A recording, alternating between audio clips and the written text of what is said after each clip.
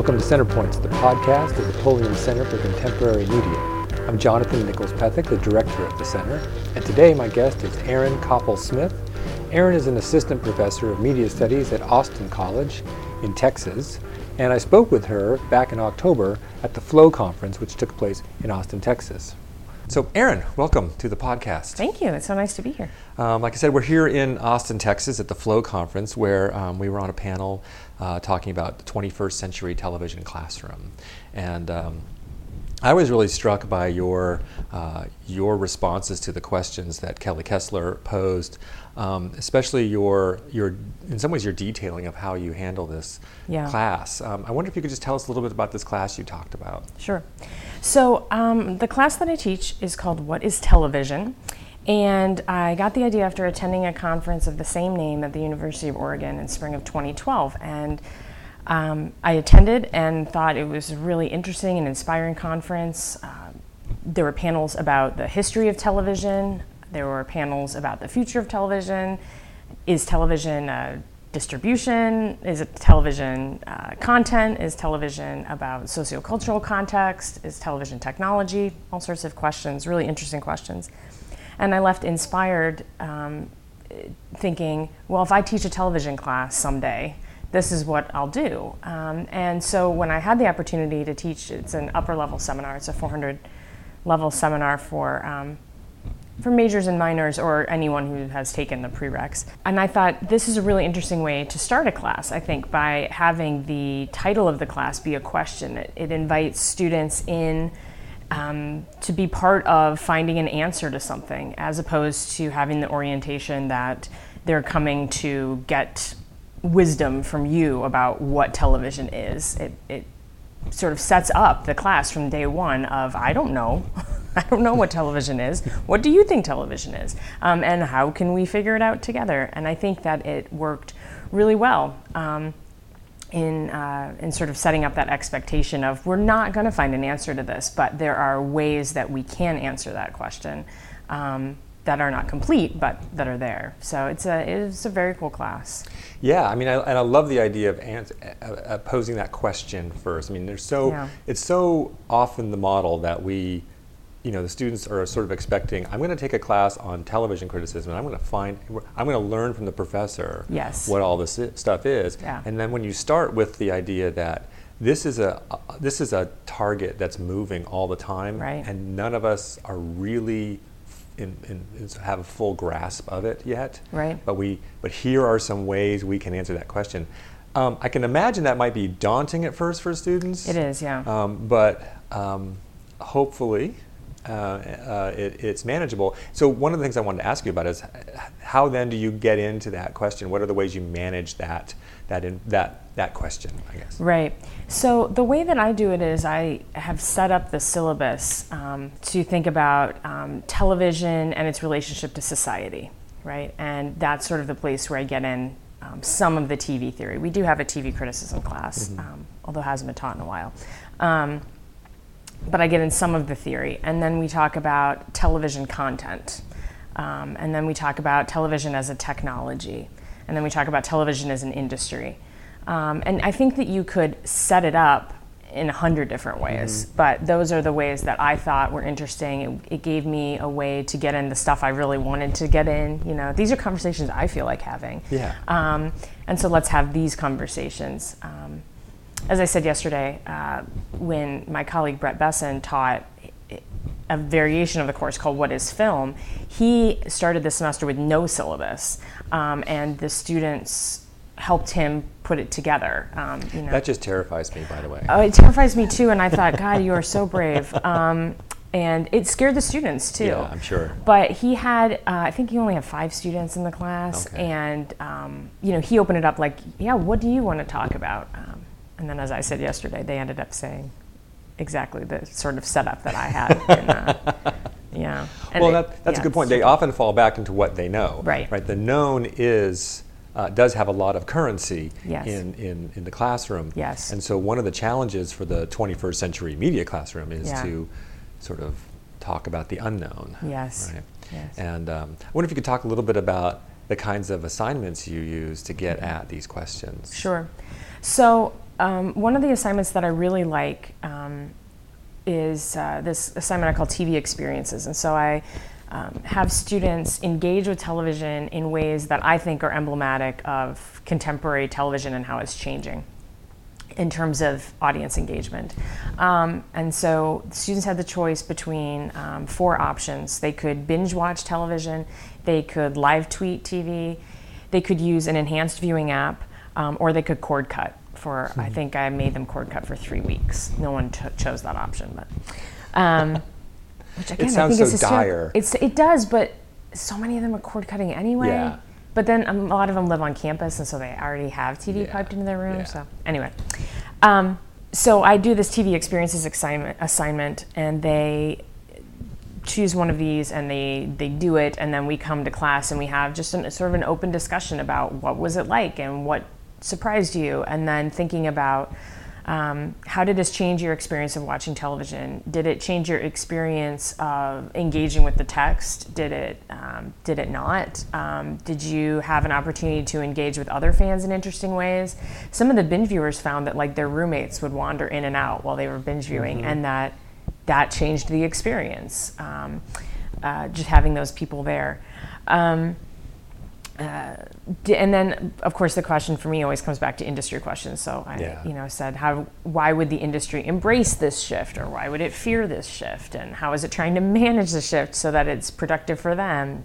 So maybe they want you using their enhanced viewing app at ABC or whatever. One of the things we talked about in another panel talked about binge viewing, your answer made me think of that, which is the difference between different kinds of binge viewing. So, and we played out the metaphor of the binge versus the marathon, right? That the marathon is something sort of healthy that you train for, that you do, that is sort of socially acceptable. Right. You put stickers on your car. You put stickers on, I did this. Whereas the binge is something you do in private. It's guilt-based. It's unhealthy. And so we talked about the different kinds of programming that one might marathon, say, a Breaking Bad marathon, right? That this is, I'm going to start at the beginning, I'm going to get to the end. Right. And then whereas the binge is something like I'm going to watch 15 episodes of The Real World. Right. And I'm just going to do it, and I'm not proud about it. Right.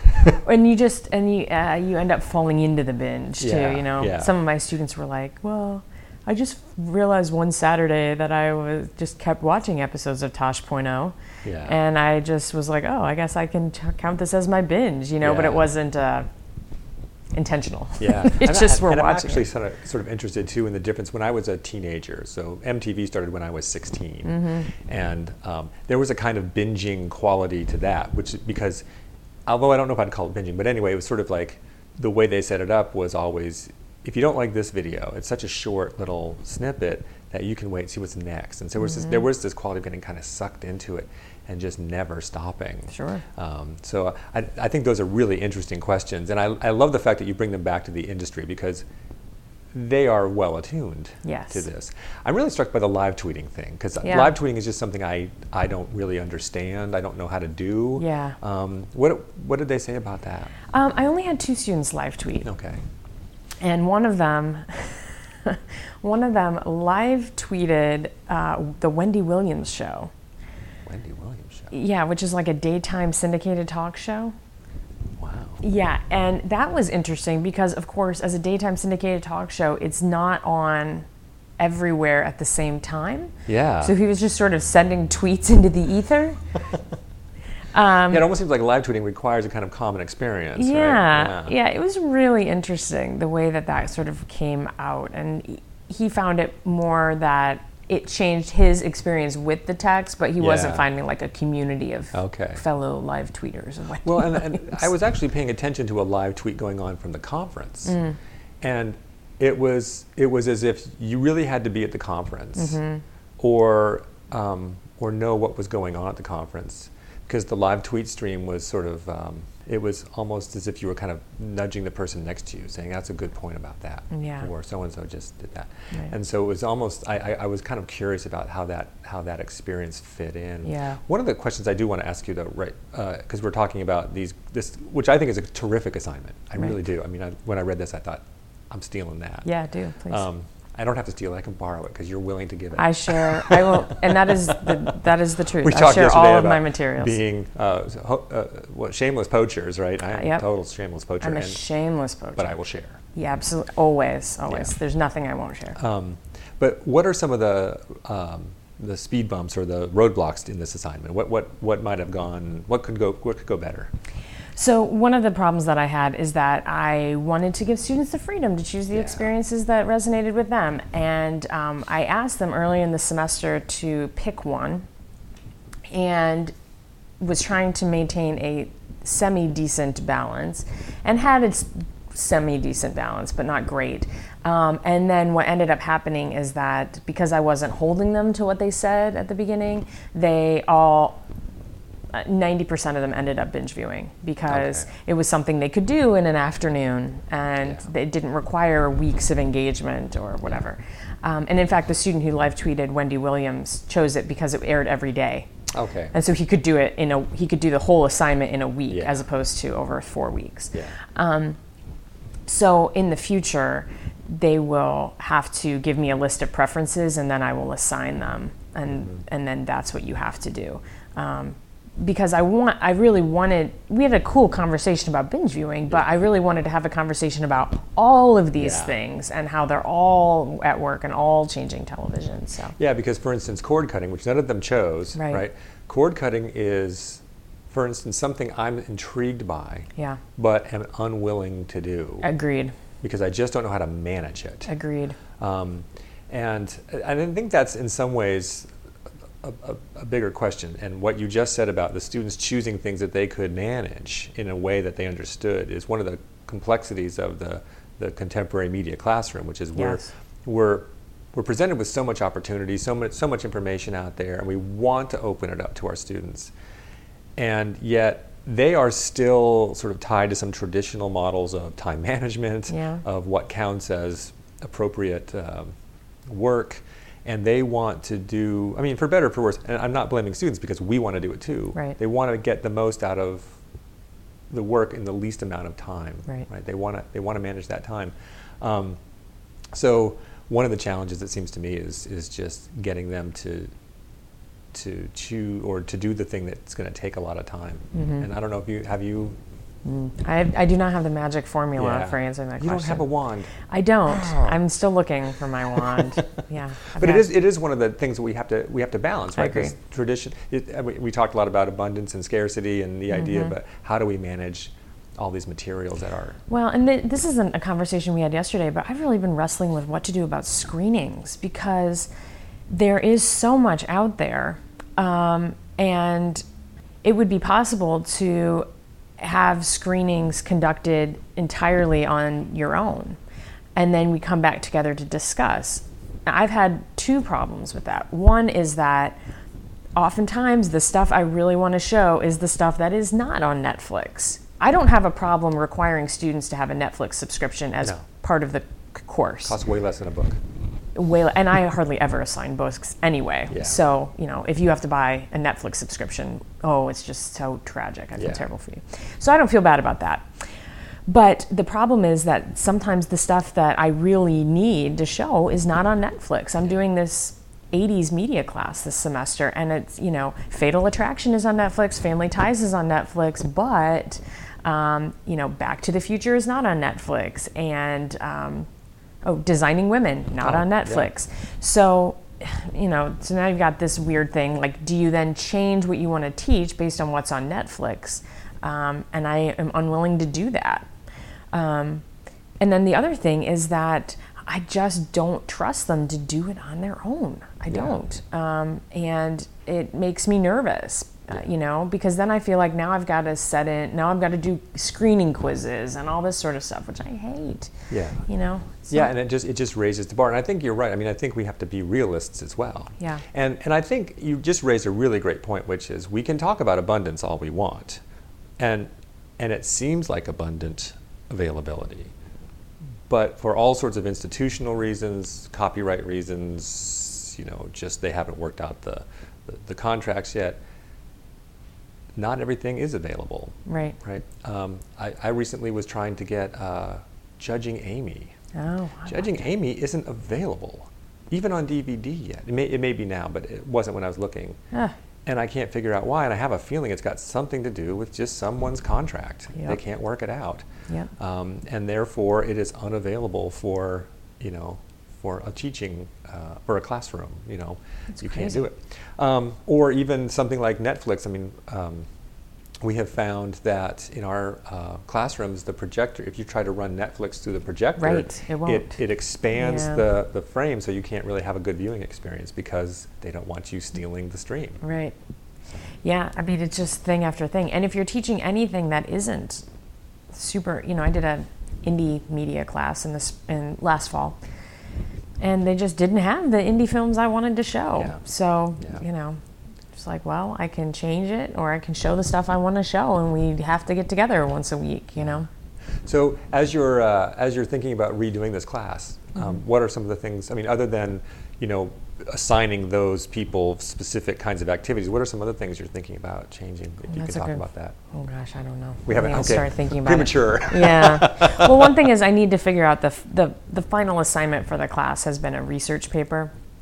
And I need to think better and harder about what that should look like and what our students are capable of doing at this level and things like that. Yeah. And so I need to reconfigure that. Yeah, because that's another thing. We often give them a lot of rope, right? Yeah. And a lot of leeway.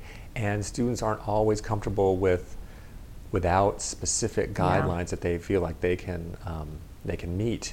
And so this is a big challenge I think for all of us. And I think, just based on what I've read of yours and talked to you about, I'm really excited to see what you do with this, because I think you're going to do a great job. But I'm just really excited to steal your materials. Well, we do feel free. We do a really neat assignment that I poached from Amanda Lotz in this class, where they are required to, in small groups, they have to role play a particular segment of the television industry. Yes. And then talk about what is the future of television for us and what do we want it to be. So, one group is Comcast, one group is ESPN, one group is a local affiliate, one group is, just and on and on and on. And one group is like TV producers, I think. And then what I had them do, again, poached from Amanda, is I brought in folks who work at our local affiliates in Sherman, and they were the judges, nominally, for these presentations. I did the final grading. Sure. But they gave feedback and they asked questions, and they were tough but loving. I mean, they were very happy. The folks from the CBS affiliate were very happy to be there and excited to see the students and really impressed by their work. But they didn't handle them with kid gloves. They'd say, well, that's not really realistic. You can't just decide that you're going to get, this share of the audience with that content. That's not really how it works. And so it was really neat. It freaked the students out, but they did a great job. And I kept telling them, this is preparation for the real world, and they did a great job, but they were scared. Well, and I don't think we can ask anything more of a teacher than to sort of set students in front of that kind of real world example. And still, they're learning the materials of TV criticism, and they're doing it in a way that's actually going to serve them in the future. Right. So I'm going to let you go because it's time to go back to panels. Yay. Thank you so much. You're so welcome. My guest today has been Erin Koppel-Smith. I spoke with Erin back in October at the Flow Conference in Austin, Texas. Erin is an assistant professor of media studies at Austin College in Sherman, Texas. This has been Center Points.